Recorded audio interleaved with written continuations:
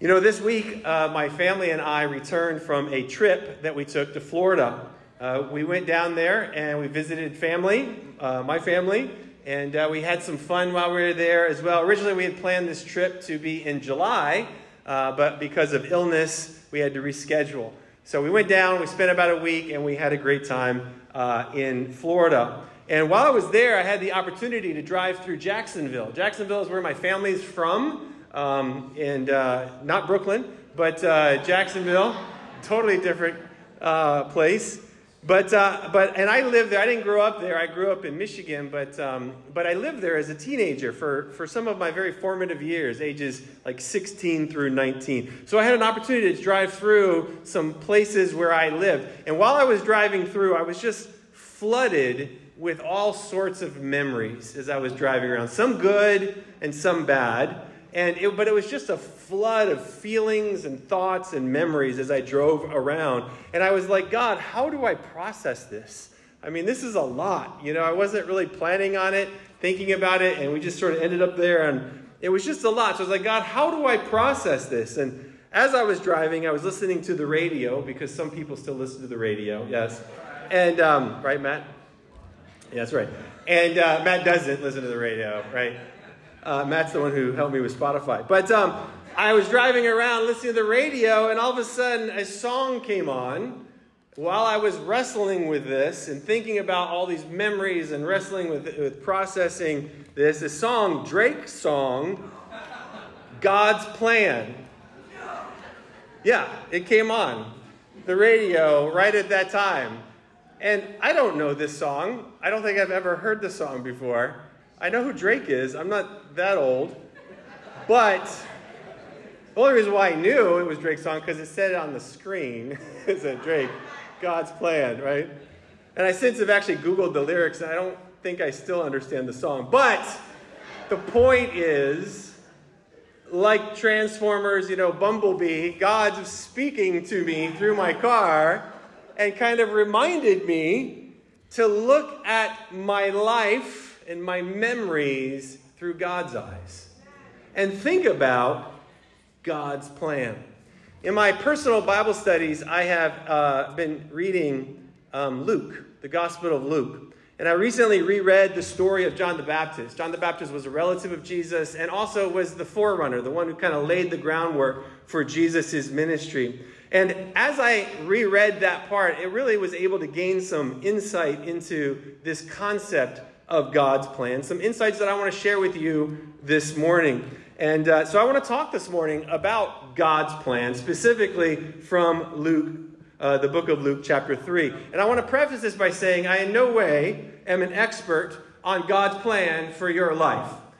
As you can see, I can barely figure out my own life half the time. But I want to share some principles with you, some strong principles that are laid out clearly in the Bible about God and what He thinks about plans in our life as you wrestle and try to figure out God's plan for your life. I want to share 3 of them with you as you seek to find God's plan. So let's read together Luke chapter 3, beginning in verse 1. It says, in the 15th year of the reign of Tiberius Caesar, when Pontius Pilate was governor of Judea, Herod, tetrarch of Galilee, his brother Philip, tetrarch of Iturea and Trachonitis, and Lysanias, tetrarch of Abilene, during the high priesthood of Annas and Caiaphas, the word of God came to John, son of Zechariah, in the wilderness. He went into all the country around Jordan, preaching a baptism of repentance for the forgiveness of sins, as it is written in the book of the words of Isaiah the prophet. It says, a voice of one calling in the wilderness, prepare the way for the Lord, make straight paths for him. Every valley shall be filled in, every mountain and hill made low. The crooked roads shall become straight, the rough ways smooth, and all the people will see God's salvation. Verse 7, it says, John said to the crowds coming out to be baptized by him, you brood of vipers, who warned you to flee from the coming wrath? Produce fruit in keeping with repentance. And do not begin to say to yourselves, we have Abraham as our father. For I tell you that out of these stones, God can raise up children for Abraham. The axe is already at the root of the tree, and every tree that does not produce good fruit will be cut down and thrown into the fire.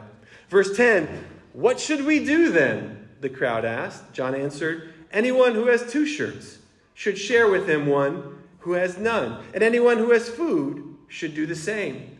Even tax collectors came to be baptized. Teacher, they said, what should we do? Don't collect any more than you are required to, he told them. Then some of the soldiers asked him, and what should we do? He replied, don't extort money and don't accuse people falsely. Be content with your pay. That's for all of us who bought our Powerball ticket last night.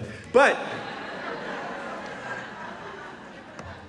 this is a great passage of Scripture, isn't it? It's a great passage that says a lot of stuff. And there's a lot of lessons that we can pull out, a lot that we can learn, even about God's plan. But there's 3 points from this I'd like to share with you today. 3 points that I think are present in this text that talk about God's plan, but 3 points that also apply to our lives today, thousands of years later, as we are seeking to understand and figure out God's plans for our individual life. The first thing I'd like to point out about God's plan is this. There is a choosing of a messenger. With God's plan, you will see the choosing of a messenger. Often, God's plan involves picking a person. Person can be male, that person can be female. But God picks a person in his plans for a specific task. Now, what's interesting, not that God just picks a person. That is pretty interesting because God doesn't have to do that. God doesn't need our help. God wants to include us. So not only is it interesting that God includes us in his plan, but what's more interesting is who God chooses for his plan. Look back at this text that we just read. Look back at verse 1 and 2. Let me just read this again. It says, in the 15th year of the reign of Tiberius, Caesar, when Pontius Pilate was governor of Judea, he mentions Herod the Tetrarch. He mentions Philip the Tetrarch. He goes on and mentions Lysanias, also a tetrarch. These are all political Roman positions. And then he goes on and says, during the high priest of Annas and Caiaphas, so he's mentioning all these people, and then he says, then the word of God came to John. It's interesting, because in this passage, 8 people are mentioned. 8 people. 7 of them are significant political and religious leaders of the time.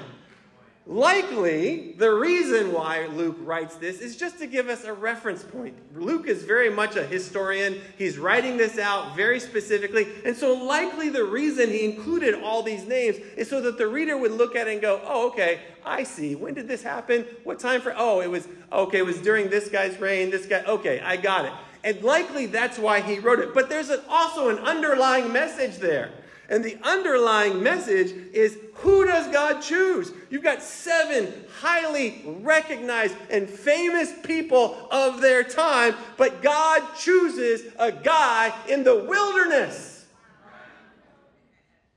to hear the word of God. God's plan includes the choosing of a messenger. God chooses John. The word of God, it says, comes to John. The point that I'm making is this. In God's plan, God's choice of messenger is often the person you least expect. That's part of God's plan. He often chooses the person you least expect. Listen, think about the history of the Bible. Think about all the people. Think about Abraham, the old guy with no kids. And he comes to him and says, you are going to have so many descendants. They're going to be as numerous as there are stars in the sky or sand on the beach. That's you, old guy with no kids. Rahab, who was a prostitute, who lied. She becomes the great-grandmother of King David and eventually in the lineage of Jesus, and is recognized in Hebrews chapter 11 as a person of great faith. I mean, think about that. Think about Gideon, who was a fearful, trembling, hiding Israelite, who God comes to him and says, you're going to lead a great army of God. Think about Mary, who had never had an intimate physical relationship. And God comes to her and says, you're going to give birth to Jesus. Right? God comes to a guy named Saul, who later ends up going by the name Paul, who killed Christians and makes him become the greatest Christian missionary ever. And the list in the Bible goes on and on and on and on. The point is, God's plan involves choosing somebody you least expect. That's God's messenger. And that is hopeful for us, isn't it?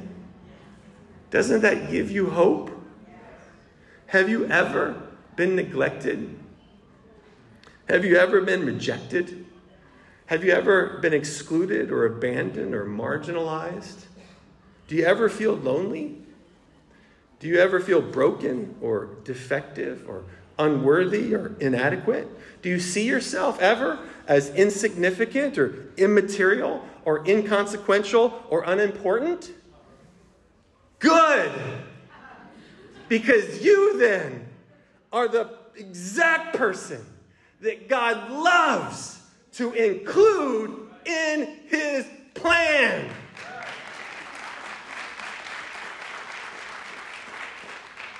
The point is, God's choice is often the person you least expect. And that means hope for all of us.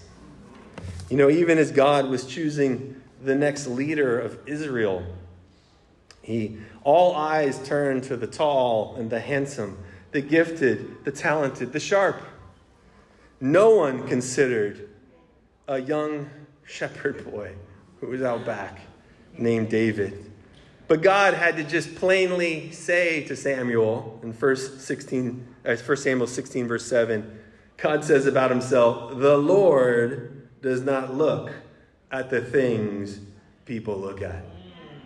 People look at the outward appearance, but the Lord looks at the heart.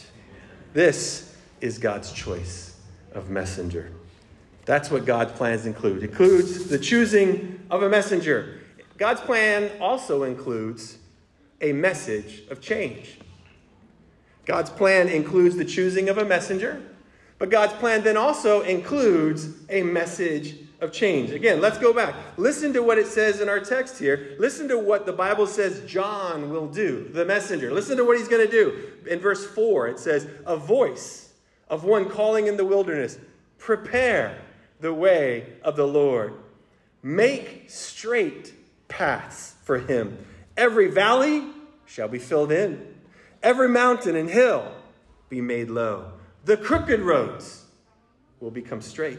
The rough ways will become smooth. And all the people will see God's salvation. So God's plan includes the choosing of the messenger, but then God's plan also includes a message of change. Things are going to be different. Again, this is common throughout the scriptures, not just with John the Baptist, but you see this. Noah's message was, hey, we're going to build a boat. Why? Because it's going to rain. There's going to be some change. Think about Joshua. He tells the people, get yourself ready. Why? Because we're crossing the Jordan River. Why? Because there's going to be some change. Peter, speaking to a crowd of people, said, you killed the Messiah. What do? They say, repent and get baptized. Why? Because there's going to be some change. God's plan includes some level of change. Something's got to grow. Something's got to change. And this change isn't just external. It's not just cleaning up your act a little bit or doing things a little bit better, sitting in a better chair. It's not external things. I mean, even John challenges these people even deeper, not just on the external thing, but really on their basic identity. In verse 8, it says, and John speaking to the crowds, he said, do not begin to say to yourself, we have Abraham as our father. For I tell you that out of these stones, God can raise up children for Abraham. These were people who were very set in their identity. Like Ted was just sharing a moment ago. They were set in their culture. They knew who they were. They are children of Abraham. And John says, listen, we're going to change things. Don't lean on your identity, your worldly setting, and who you think you are. Because God, see those rocks over there? God can make children of Israel just pop out of the ground. All right? We're going to make it different. It's going to change. And this change is going to go deep. It's going to go deep into our hearts. And we're going to have to grow. And we're going to have to change because God's plan includes a message of change. You know, as a church, we have to always be on the alert for this. We have to be on the alert of not getting stuck in our religious activities, right? I mean, there's nothing more discouraging than powerless religion, at least to me. Maybe you, I mean, just sitting and just doing the same thing over and over because it's the way we do it is the worst. Right? I mean, we got to be careful that we don't get stuck in this. And we got to be careful that we're not constantly looking backwards at the good old days and going, yeah, back in the good old days, that's when it was really good. Now, I don't know, but back then, back in the old days when we painted our houses with lead and didn't buckle our kids in seatbelts. You remember those days? Those are the good old days. I mean, this is what we're talking about. Is we got to be careful. We got to be careful that we don't become religious people and just get stuck in our ways. Listen, if you are a part of this church, you are lucky because you are in a church that is full of change. There's a lot going on around here. And you may be sitting there thinking, well, I don't know what's going on. Listen, there's a lot. We are one big church who used to be 3 different groups. Now we're trying to divide it into 2 groups, the Northeast and the Northwest. We used to have 1 leader. Now we've got 2 leaders, right? Some of us are like, wait, who do I talk to? Who's in charge? And then, I wonder that too. I'm sitting there going, wait, yeah, who is in charge? What's going on? We've added groups like our health empowerment group. We now have our squad that we mentioned. We added this cultural corner. We're getting our in-person Kids Kingdom going. We're doing Zoom or not to Zoom. We've got COVID that we're dealing with. So we're having core leadership groups. We're having Life Teen Sundays. I mean, we're constantly changing. But that's part of God's plan. Now, I'm not saying that we change just for the sake of change. That would be foolish. We're not just trying to make changes because we're bored. But we should always be willing to re-examine everything we do and ask ourselves, why are we doing? And if it worked a while ago but doesn't work now, let's change it. Amen. God's plan, it involves a message of change. Let's not be religious people. Let's be righteous people that lean into God's plan, that lean into this message of change. Are you stuck in a rut? Right now, spiritually, are you feeling stuck in a rut? Are you the same person you were yesterday? Are you the same person you were last week or last month? Are you the same person you were last year? Or are you embracing God's plan for your life? His message of growth. Doesn't matter if you've been a Christian for a week or for 30 years. We all have places and areas that we need to grow. Are you embracing this change, this message of hope? Because that's what change is. It's hope. It means you don't have to be stuck. Like Shan was sharing earlier in her communion message, feeling stuck. And you don't have to give up that hope. You can have this message of change. You can see paths become straight. You can see valleys get filled in. You can see mountains made low. You can see crooked roads become straight. You can see rough ways become smooth. You can see God's salvation. Are you growing? Are you embracing the change? Let's not fight it. Let's embrace it. Let's go where God is leading us. It's part of God's plan. God's plan. It includes choosing of a messenger. It includes a message of change. And finally, it includes the fact that your choices matter. God's plan. Choosing a messenger, a message of change, and your choices matter. Back in our text in verse 10, it says, "What should we do then?" the crowd asked. And John said, Anyone who has 2 shirts should share with one who has none. And anyone who has food should do the same. Even tax collectors come to be baptized. Teacher, they said, what should we do? Don't collect any more than you are required to do, he told them. Then some soldiers asked him, what should we do? And he said, don't extort money and don't accuse people falsely. Be content with your pay. Here, the people are coming to the messenger and they're asking specific questions. And John is giving them specific answers, specific things to do. The point is, your choices matter. Whether how you respond, how you react, what you do, what you don't do. In God's plan, you're not just a bystander. Your choices matter. How, then, do you treat people? How do you treat people? Do you treat people with your anger? With your hatred? Do you retaliate towards people? Are you resentful? Do you have grudges? Do you keep records of wrong? Or are you sharing? Are you kind? Are you considerate? Do you show contentment, honor, respect? The point is, in God's plan, your choices, your everyday choices, matter. Now, I know we can get weird sometimes about what we think we can control. I mean, I can. A classic example for me is when I'm watching football.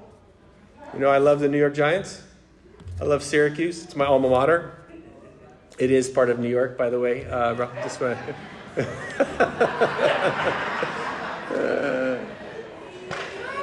But I'm watching a sporting event, and say my team wins, and I'm excited. So the next week when I come together, guess what I'll do? I'll wear the same shirt, right? I'll put on the same hat, right? Russ is like, yeah, you know. That's where I'm getting to. He said, I put on a hat.